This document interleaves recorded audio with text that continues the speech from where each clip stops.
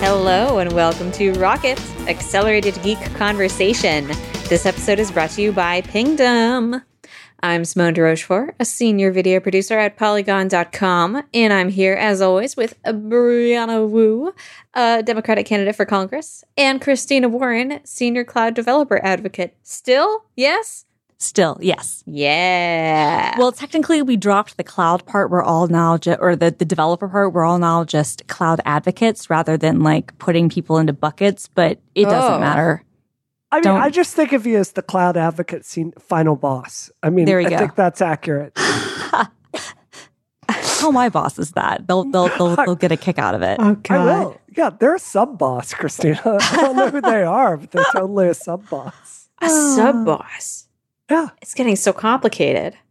Well, we have some good stories to chew through this week. Good short stories. So it's going to be a sweet but a tech-heavy show. First, we're going to talk about some where's my fun Apple rumor klaxon? I think I need some kind of klaxon or sound effect when we have a fun Apple rumor. But we're going to talk about siren sound. Yeah. Okay. Did that like test well? Yeah, I mean, I could hear that. The audience will be able to faintly hear the amazing dulcet tones of one Frank Wu. Genuinely, Brie, you should have him record that, and we can like get a soundboard together. Come over here and let's do it. Let's do it for real. Okay, give the Apple warning klaxon sound, please, Frank. Apple warning. So much worse. Incredible. So good. It's like it was like a man screaming and a baby crying at the same time. And there was like a bird kind of thing in there. That was good. Definitely. There was some kind of tropical bird as well. So we'll be talking about that. And then after that, we'll be chatting about the new Raspberry Pi Model B. And then we'll segue into our harrowing tech industry work story of the week. A classic Rocket staple. Yes. What terrible thing is the world that we're all involved in doing now?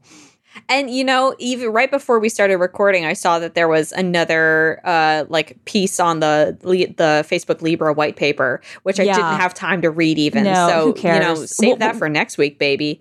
One breaking news thing I do want to mention, because even though I'm pretty sure it's fake, we do have to mention that She came in second. She was not our patron saint of Rocket. That is, of course, Anna Delvey, who is doing a few years in jail. But Tana Mongeau, who, you know, TanaCon last year. I know. She and Jake Paul are apparently engaged.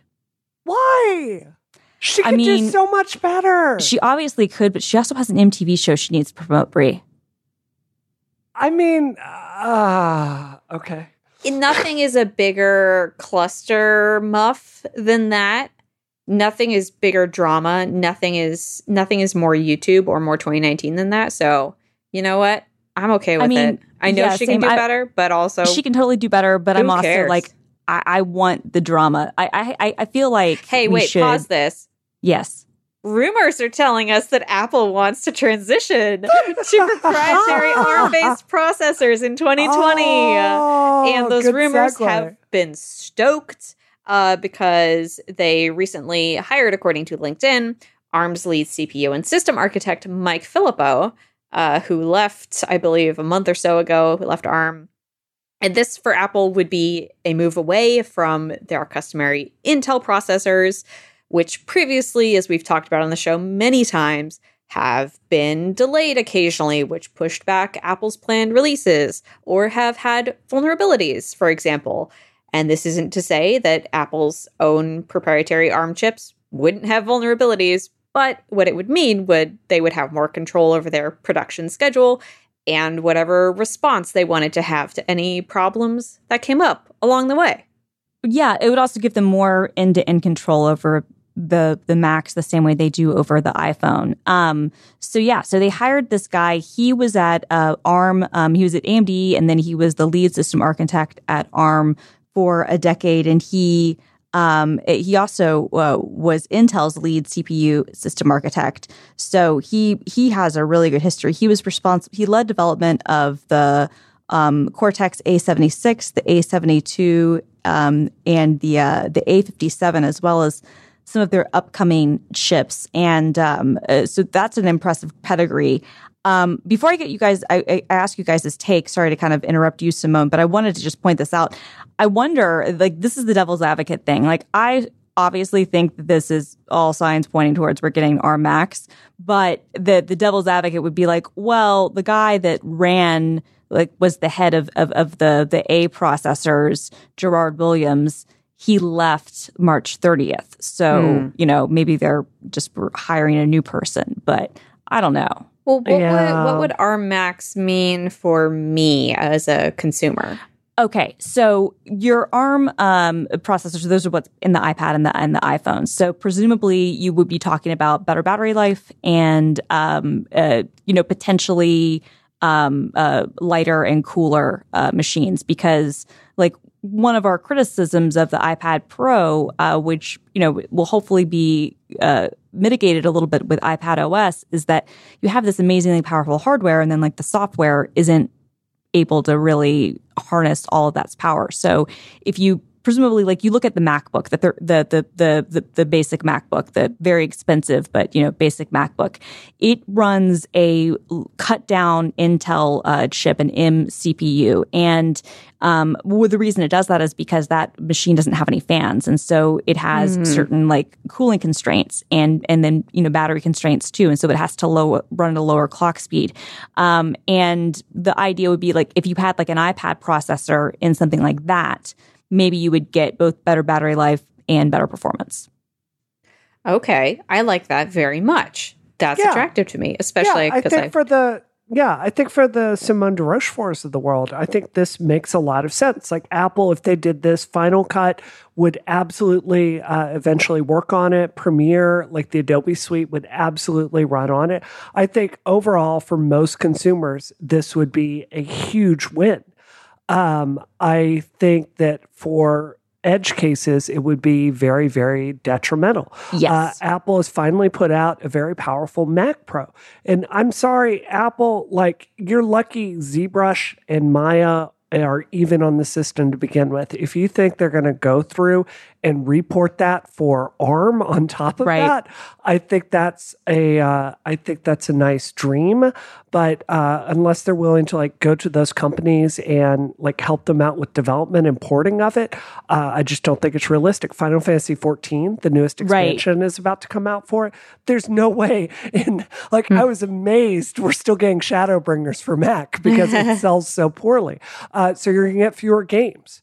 You could, fewer, but not, right? Like, I would actually push back on that. If anything, I would say that you would be getting more games because, using Catalyst, you're going to be having all of your iPad games that are already written for ARM now coming to Mac. And I would argue at this point, and I don't think this is in any way a false or even that hot of a take, gaming on the iPad is significantly better than gaming on the Mac.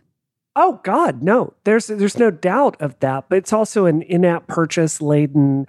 You're not wrong, but I'm just saying. I mean, the alternative. I mean, come on, like you're using old, games that various studios have ported from Windows that run kind of subpar. Like if you want a game on a Mac, you're installing Boot Camp and you're doing that. I mean, that's what you're doing. Tomb Raider, like that is the type of game that's no longer going to be sold on Mac if this happens because there just won't be any money in it. So, but that said, it's a trade I think is a smart one to make. And who knows, maybe the Intel, maybe the Mac Pro will stay on Intel. I don't know, but I think overall for the Mac lineup, this makes a lot of sense.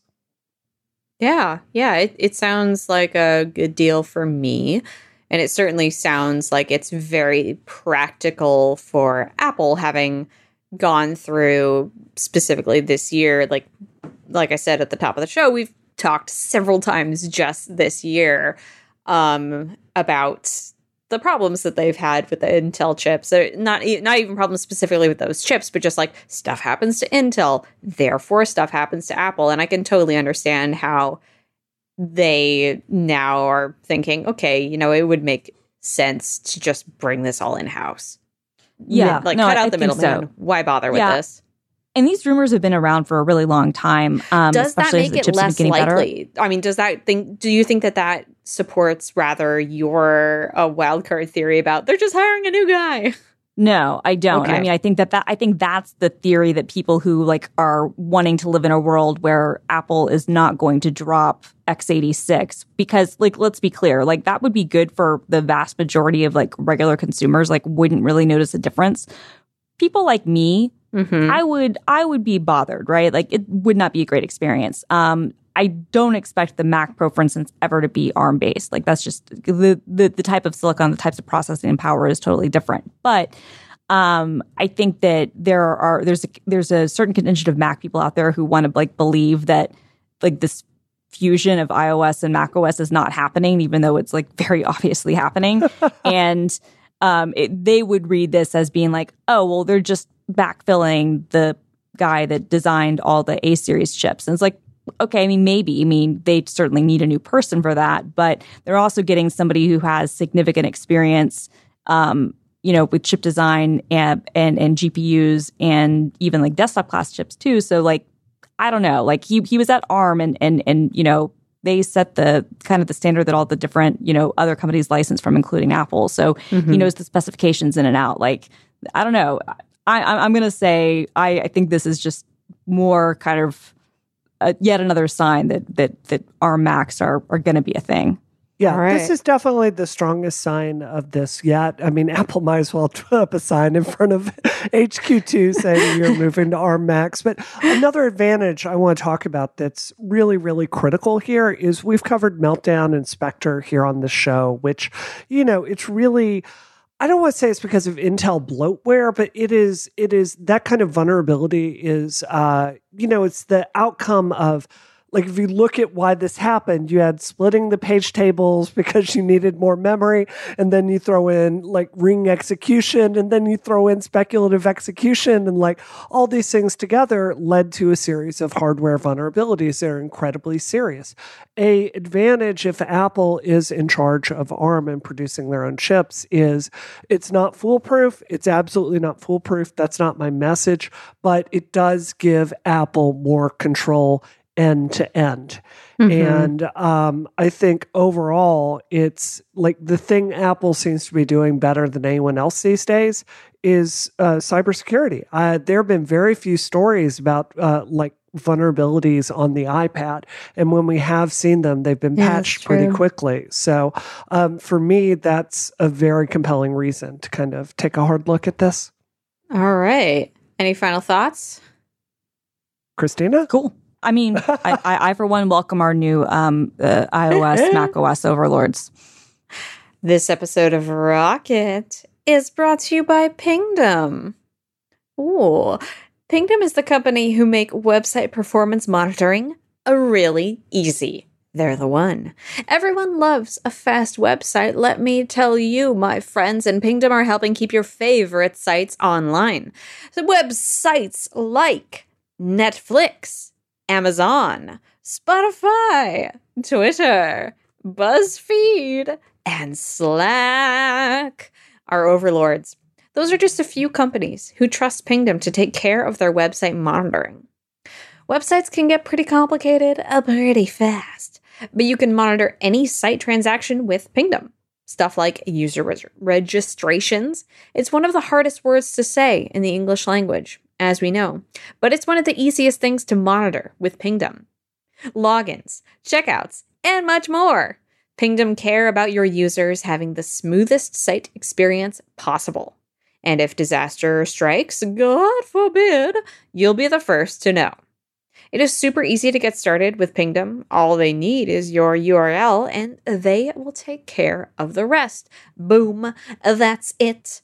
So if you are interested in monitoring, keeping your website online, you can go to pingdom.com/relayfm right now for a 14-day free trial with no credit card required. And then when you sign up, use the offer code ROCKET at checkout to get a huge 30% off your first invoice.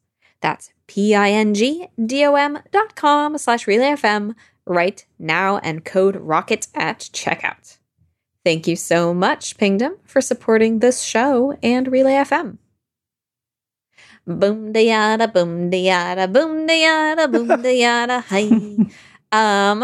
What I want to hear about from y'all is this Raspberry Pi, this new Raspberry Pi model. Oh my God, you I'm guys so are excited. really excited about this. And this is one of those tech topics where I know the people who are passionate about it are so excited. So I want you to like channel that into me. What does this mean for you guys? Oh, so yeah, you take it. Okay, because I'm so excited about this.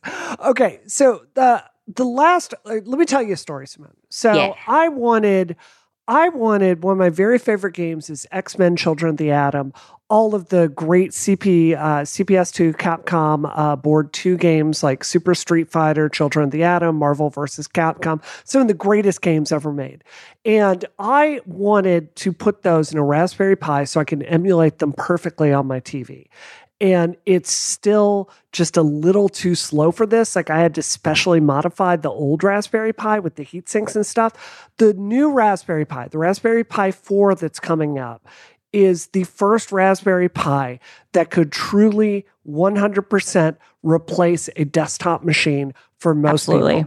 The GPU in it can drive 2 4K displays at the same time. It doesn't use micro USB anymore because it draws just that much more power. In fact, if you go to order Raspberry Pi, it is 7 Raspberry Pis in a rack that are running the server for you to order a Raspberry Pi. So cool. So this is a very serious piece of hardware. And just for me, Christina, like, I don't know if you're into the whole arcade one-up, like, arcade thing. There are so many ways to Hackintosh your arcade one-up with the Raspberry Pi board. Once you can do this, we're going to be able to modify arcade one-up machines to play Tekken 2, Tekken 3. We're going to move it to the PlayStation era of games. So this is huge news. Yeah, no, for me, just for emulation alone, like not to mention all the other things you could do for it, this was my favorite thing. So a couple years ago, and I talked about it on the pod when the first NES Classic came out, I did a little like tutorial and like a guide showing people how you could use a Raspberry Pi 3 to build your own mini, Nintendo or Super Nintendo or whatever. And it works really well. And you can play like Nintendo 64 games. For the most part, there are a couple of little niggles because there were some limitations on the GPU and on the RAM and on the processor. But now the new one, it's a lot faster. It can have up to 4 gigabytes of RAM. So you can either get 1 gigabyte of RAM, and that's the model that starts at $35, or 4 gigabytes of RAM, and that's still only $55. Like Bree said, it has a 4K display out. It uses USB-C now rather than micro USB. It has 802.11ac. It has 100, as a gigabit Ethernet. The one thing that people are going to kind of complain about is that the HDMI is now micro HDMI. So you will have to get an adapter, but they're selling the cables super cheap. They're selling them for like $5. So like that's still remarkable. And then but for me, I just basically use Raspberry Pis to like build emulation machines, even though I have stuff emulated on a jillion different things. But a lot of people use these, for building things, for making things, for Internet of Things stuff. Or like Bree was saying, like at this point, this is now powerful enough that if you wanted it to be like your general purpose, like server, like in your house or just something to kind of play around with, it would be completely up to snuff for that. Like it's more than enough. I mean, I think at this point, your biggest blocker is probably going to be like your storage, right? Like it still uses a micro SD. And so there's certain limitations in speed there. That's really going to be your blocker in terms of anything. And just the fact that they have like a rack of them running the website makes my heart sing. And speaking of ARM, because we were talking about ARM earlier, the Raspberry Pi is based on ARM, on an ARM chipset. And just the fact that it's $55 for the 4 gigabyte version is so impressive. And just all the cool things I'm imagining people building, the kits, and the stuff that's going to be available for this. I'm so stoked. I've already ordered mine. I don't get it until sometime in I get like the first week of August or something because I want the 4 gigabyte version. Is that like a production backup or? Yes. Haha, they're popular. But now that we've said all the positive about it, can we give some of the negatives about it? Oh. So, Christina, you touched on this. The Tom's Hardware has a fantastic, they got a pre-release version of this board. They put through some really technical paces, and the micro SD slot, the theoretical maximum of that throughput for that is about what is it? It's 50 gigs a second. No, 50. I think it's 50 gigs a second. I could be wrong, but it's a lower level than what most modern SSDs have. The way, if you want to get this to go fast, is you want to run your OS through the thumb drive if you can, or put any files on the thumb drive, because that is USB 3.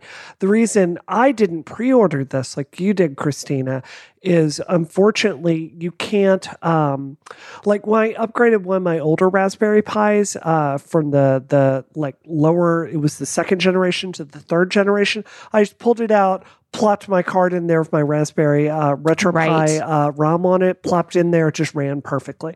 That is not the case with the Raspberry Pi 4 RetroPie, which is this common set of emulators that runs just beautifully. That doesn't run on it yet.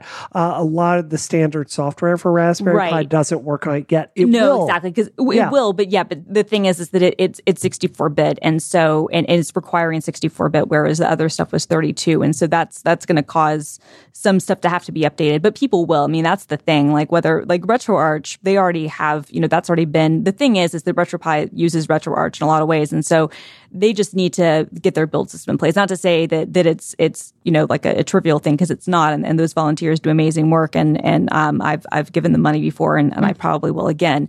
But yeah, you're exactly right. If you were coming like. A lot of the people who use Raspberry Pis aren't just makers, but you have a lot of businesses and a lot of educational institutions and other people who buy them by like the hundreds and use them in big deployments for various experiments or for teaching things.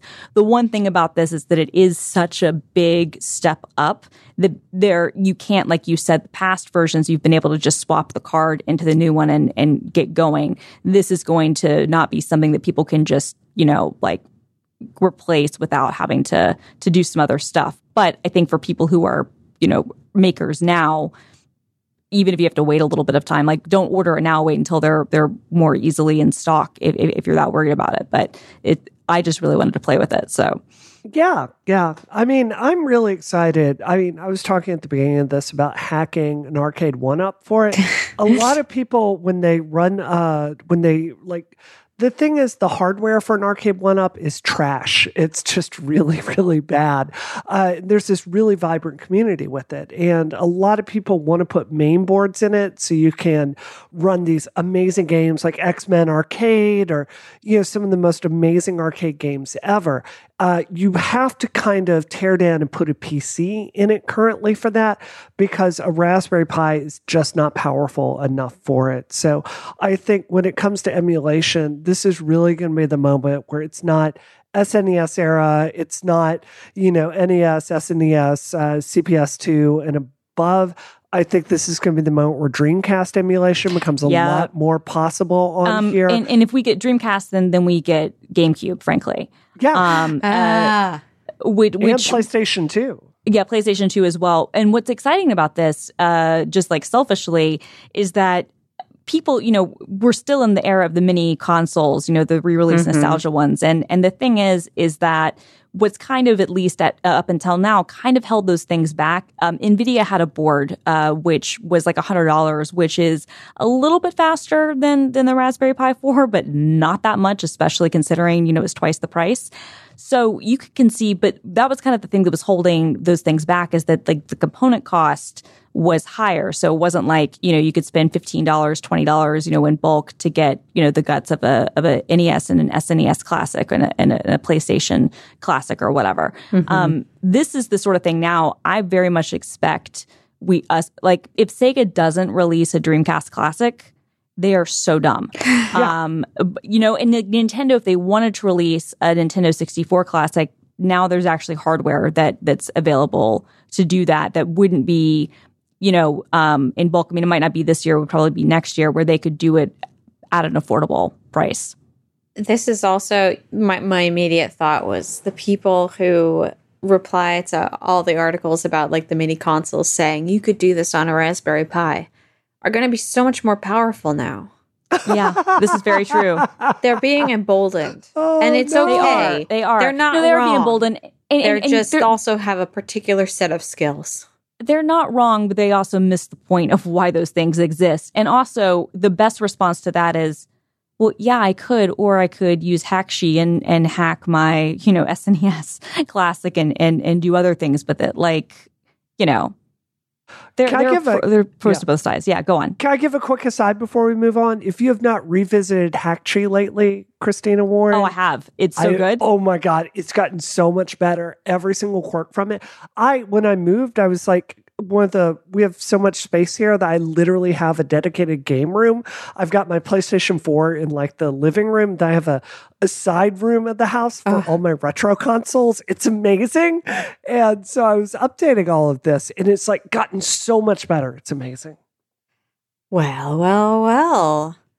Let's transfer on to our third. Sorry, I didn't have anything to say to that. Christina, do you? No, I'm just so excited. Yay. Yeah, you'll have to update us once it comes in. And I put that Tom's Hardware review in the show notes.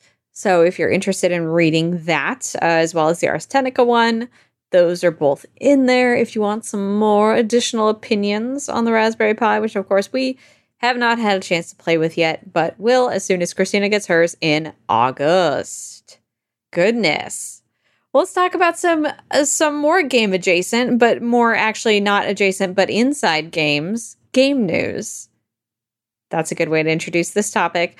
So Jason Schreier, a reporter at Kotaku, who often drops a lot of bombshell stories, his latest is a really important one on basically the situation that Treyarch, who makes the Call of Duty games, that company's QA team is in.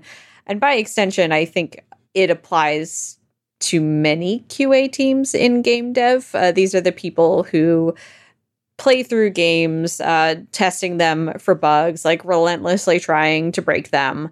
And the situation that Jason Schreier reported on at Treyarch was one in which the QA team was very much kept apart from the rest of the company, parking in a different parking lot, working on a different floor, not being included in company events, being told to come down an hour later if the developers got food, come down an hour later and maybe eat the leftovers, or maybe don't come down at all. And meanwhile, they're working still in crunch hours, as many people who work in games do, much like the developers do, not seeing compensation for that in the way that a non-contract employee might, getting paid $13 an hour and not being eligible for bonuses, the same bonuses that other employees were eligible for. So this piece basically discusses that situation and just how it fosters a culture of mistrust between QA and developers who aren't really allowed to fraternize together, and also how it's just another unhealthy work situation in the tech industry, which is a story that we are seeing a lot lately. But I think all of them are important because they're real situations that need to be addressed. Yep, definitely. Christina, have you ever, in the course of your professional career, had the opportunity to run like a UX or testing cohort and watch people that do this work? Yes. I mean, it's I haven't run it myself, but I've watched other people. Yeah. Yeah. I mean, it's a real serious skill. Playtesting, running playtesting like sessions, going through doing bug testing, quality assurance is vital. And I have long been very frustrated by this hierarchy that exists in the tech industry where coders are seen as the only valuable skill. And, technical writing is a critical part of, creating a framework or an API. And it's just not valued in the same way. UX and UI are not valued in the same way. So I think this story is really about it's almost a caste system that doesn't just apply to the game industry. It's about tech overall. Mm-hmm. Yeah. And in this case, you have two caste systems, right? You have the caste system, which already exists in tech and in gaming, as you said, where what are often derided as soft skills, as if anybody can do them, which is completely false. Things like design or UX or accessibility or, game testing, QA, that sort of thing, technical writing, like you said, that is less valued. But then on top of that, you have people who are contractors rather than full-time employees. And that creates yet another barrier, right? So it's not just that the work is not appreciated, even though it's crucial and you can't do anything without it. But then to add insult to injury, these are people who, have to be on a different floor and aren't allowed to talk to others and are paid, a ridiculously different wage. I think that makes it that much more frustrating. Yeah. Mm-hmm. And part of the story, and I'd love to know what you think about this, Simone, but the part of the story that really got me angry was when they were talking about the bonuses that went out to various people at Activision for Call of Duty Black Ops 4, which I gotta admit, I thought sucked. Sorry. All the bonuses that went out. And there's a part of the story where the people that did absurd, abusive, soul-stealing, crushing levels of crunch didn't even get a $15 bonus. It made me so angry. And I think that if I tried to deduct my home office on my taxes, there is a certain level of rules the IRS has to determine if my home office is really a home office and it's tax deductible. What I want to see are some rules set up for these kinds of subsidiaries, because these QA testers didn't come through Treyarch. They're with a third-party company that just happens to work at Treyarch headquarters for the night shift and use their computers and use their system. And Walmart does this trick. Parts of Google do this trick. And I want to see strong rules there to say, if you're this involved in a company's operations day to day, I don't think you get to play this game where it's a separate company. I think you need to all be under the same roof, because it just leads to these kinds of abuses. I think that the part that bugged me the most was just how unincluded they were in Treyarch's investigations into their own inner workings. He writes that when Treyarch sends out surveys about how the company's doing, they don't ask the testers. When they hold all hands meeting, they don't invite the testers. And on top of that, the testers are working crunch hours that completely transform what kind of life you can live when you're not at work. And the fact that they would, still be expected to work 12-hour days, in crunch hours, these 24-hour, 12-hour shifts. Wow, that doesn't make sense. 12-hour shifts that rotate so that all the 24 hours of the day are covered in two different shifts. The fact that those working conditions wouldn't be considered when asking employees about the company and the company's health and life at the company, that's absurd to me. You can't disinclude, even if they don't get other privileges that full-time employees would get. Full-time, they're still working 70-hour weeks.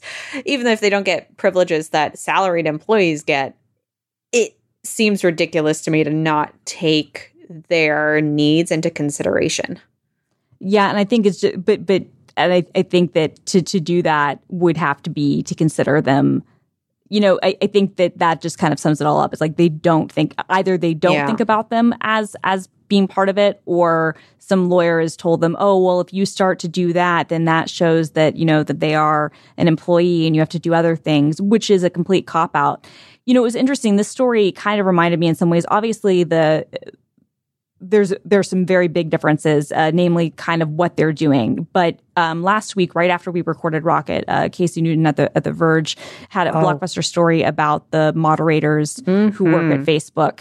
And again, they are contractors. They work for, a third party, for a vendor. They have deplorable working conditions. They are required to spend hours and, 8 hours a day without really breaks, looking at the most horrible stuff you can imagine. People a guy had a heart attack at his desk, and they basically kind of, shuttled him out. He died. Didn't really tell people. Said, oh, he was fine. And then it wasn't until his father came in the next day to pick up his stuff that people realized what happened.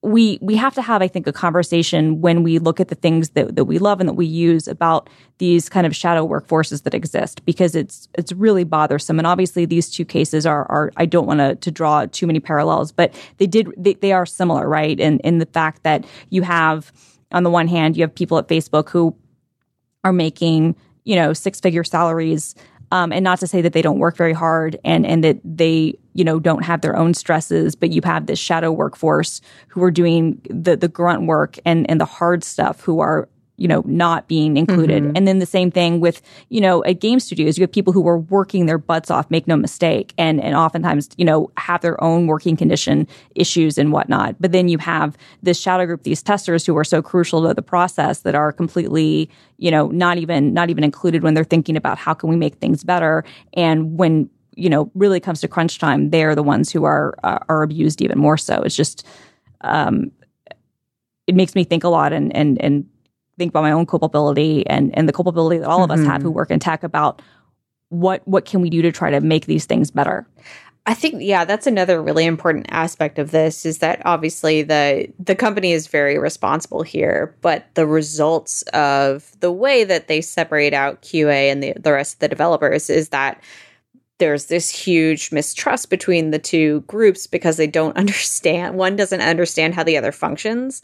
And there were quotes from developers in this story talking about how, like, to them, QA is this, A, it's a black box, B, it's these contract employees. They don't really work here. They're the ones, like, not catching the bugs, letting the bugs slip through. Who are these clowns and what are they doing? And that's, I think, an attitude that can only exist if there's a group of people who is literally not allowed to, like, talk to you or bring up any problems that come up in the workplace, even fraternize at a company party. Like, you can't expect those two groups to just not interface at all and still treat each other respectfully. Yeah. Simone, just piggybacking off of that, one of in running for office, most of what I've learned has really been inspirational.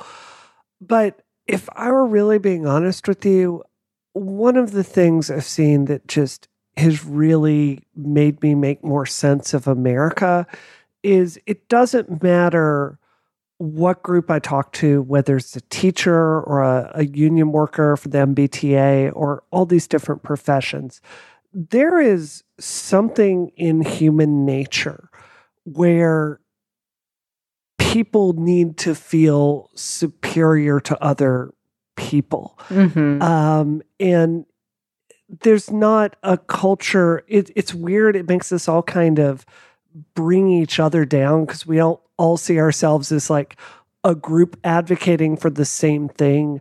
With every like different group of people I've learned more about over the last few years, there's this real sense of, well, I'm not getting ahead because this person over there is, they don't work as hard as I do, so they don't deserve the fair deal. Yeah, everybody sees things as a zero-sum game, right? Yeah, well, yeah. I feel like that. I mean, that's kind of what's at the base of people saying that game developers shouldn't unionize, right? Is this attitude that, like, well, I mean, do they really need that? Like, what are we talking about here? Why do they deserve that when this other group doesn't have a union? And it's like, well, that's a diversion from the question that is at the center of this, which is how can we find a way to improve the working conditions of these people?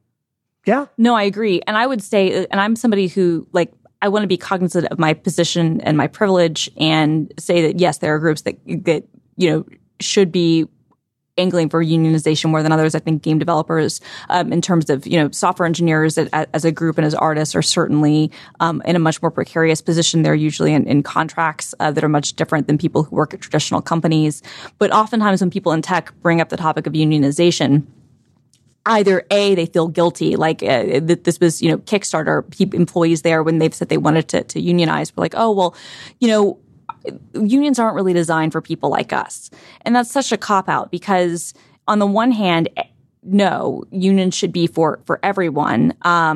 B, even if you accept that there are people who you work with who might be, more underrepresented and not have a seat at the table, by having organization, you have the opportunity to bring those issues into light and to do things about it, right? But you can't do anything if you're not doing, if nothing's done. And I'm certainly not saying that unionization is the answer, because it's not, right? Like there are a lot of nuances with things, but I think that when people fight organization or and labor issues by trying to claim that it's only aimed at one tier of worker, they're missing the point about what it can offer, and about the fact that it can also lead to people who are maybe in those positions having that opportunity, like I said, to speak up and call attention to the people who aren't being accounted for. Yeah, well said. I just one more quick story on this. And piggybacking off of what you were saying, Christina, I have a really good friend of mine, and I knew her when she decided to transition at a major tech company a few years ago. And what I thought was so notable is when I was talking to her and she was expressing all her fears, the thing she kept coming back to, it was like, well, I'm going to be okay though. I'm going to be okay because XYZ. And it's that same thing of what you were talking about. Like some people are like, oh, well, we're in this privileged position, so we don't need this. We're going to be fine.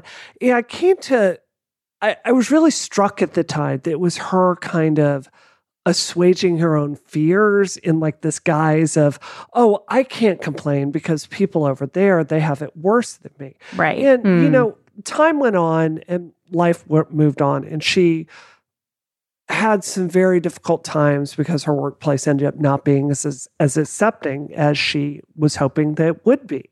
And I was talking to her after that about it, and she realized that she needed to feel like it was going to be okay when she should have been. Do you know what I mean? Like, yeah. These policies advance all of us. Like, if you're trying to transition, it's like, yeah, you have higher earning power as a software engineer as opposed to maybe a writer, but you're still facing the same forces. So we should all be in this together, and we should all be moving towards this for workplace fair compensation. It's just so wildly unequal right now that there's more of the pie to be shared with everyone, but only if we work for this, in my opinion. Well said. And Brianna, what are you doing this week? Oh my God. So what am I doing this week? It's the end of quarter, so we're doing a big fundraising push. We're having a huge Boston barbecue at my house on, it's July the 27th. If that's the Saturday, it's July the 27th. So any Rocket listener is welcome to come to that. If you're near Boston, near Dedham specifically, we would love to have you. But other than that, I'm unpacking. Can I just tell you guys, homeownership there's an emotional component to it that I didn't understand until I did it. And it's like you're looking out on your property and there's a little bit of paint peeling off your garage, and you feel so much psychological pride in that being yours to maintain. And you care about the road in front of your house and your neighbors in a way that I just could not have imagined. So I feel so much more strongly than I did a month ago that home ownership should be a dream for everyone that they should be able to achieve, because it is amazing. It is fantastic. I'm so jealous. I want it. I want it. We're going to get it for you, Simone. We're going to get there. Yeah. What about you, Christina? What are you doing? So I have some work stuff that I'm doing. It's also the end of both our quarter and our fiscal year. So there's always, last minute stuff around that. And next week, even though it's the 4th of July, yay America, I have some work stuff that I'm doing too. So I've just been busy with work and then trying to find time to, watch TV and keep up on the latest internet dramas. Same. All I want to do, I talked about this on the episode of the Polygon Show that I recorded today, so apologies if you listen to both. I want to take a chunk of change and buy a billion Switch games and sit down and just play games on my Switch for 10 straight days and then sleep. That's all I want to do right now. Instead, I'm working and sweating because it's the sweat season again. It's terrible. It's so terrible.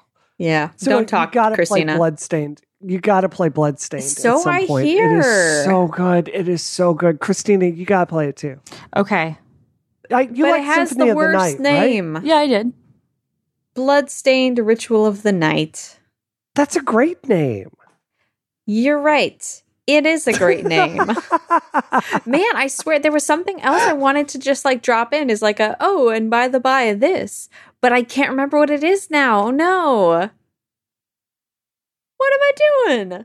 All right. Well, I guess on that note, you'll just have to wait till next week to find out if there's anything else that I forgot about that's happening in my life.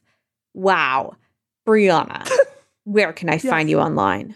You can find me at Brianna Wu on the Twitter machine, and you can find me at Developer Brianna Wu on Facebook. And Christina. You can find me at film_girl on the Instagrams and most importantly, the Twitters, because I'm mostly on Twitter. You can also find the videos that I do at work at youtube.com/Microsoft Developer. Awesome. And you can find me on Twitter at DoomQuasar and at youtube.com/Polygon, where I just had a video go up today. So that'll be nice and fresh if you go there tomorrow when this episode comes out. Woohoo! Thank you, everyone, for listening. This has been a nice, short episode full of, I think, delicious quality content. So thank you. And if you felt the same, you should review it on Apple Podcasts. Amazing. That is how dreams are made and how stars are born and how they die. Thanks, everyone. This episode of Rocket is terminated. Terminated. You can't even say it, can you? Coward. Terminated.